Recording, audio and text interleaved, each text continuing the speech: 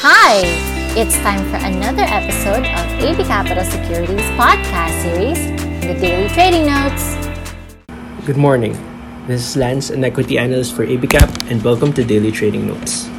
U.S. markets rallied as investors continued to focus on the economy reopening despite the protests in major U.S. cities.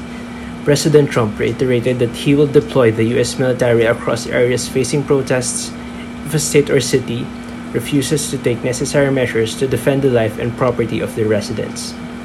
Dow Jones rallied 268 points, Nasdaq closed 56 points higher, while the S&P closed 25 points higher.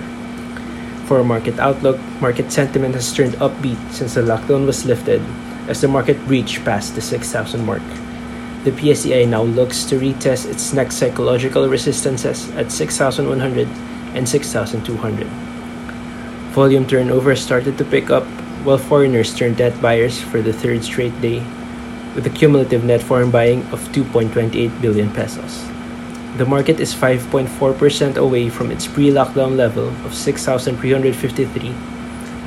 Note that the market has rallied by as much as 49% since the intraday low in March 19 of 4,039.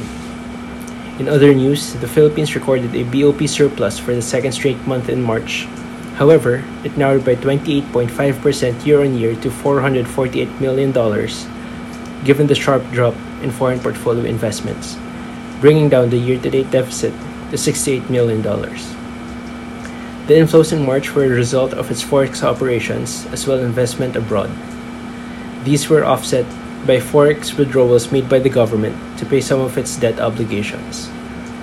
The surplus recorded was despite the net portfolio investment outflow in March amid the Luzon lockdown, as well as global concerns of COVID-19 spreading beyond China. In addition, a narrower trade deficit also supported the surplus for the second month. Net portfolio investments should improve the following months on the back of an improvement in the local financial market. The PSP projects BOP to settle with a surplus this year of $3 billion. Also in other news, the local government's debt rises 1.5% month-on-month to 8.6 trillion pesos in April. The government continues to borrow more to address the COVID-19 crisis. However, we think that the government has more elbow room to borrow. In fact, debt to GDP as of 1Q 2020 even eased further to 41.8% from 42% last 1Q 2019. As the government continues to spend to address the crisis, most economists are expecting the ratio to rise to close to 50% by the end of the year. And that's it for our market outlook. Have a good day. Thank you for joining us this week. Never miss an episode by clicking the follow button. Get in-depth analysis reports prepared by our research team exclusively for our clients. Open an account now for free. Visit www.abcapitalonline.com.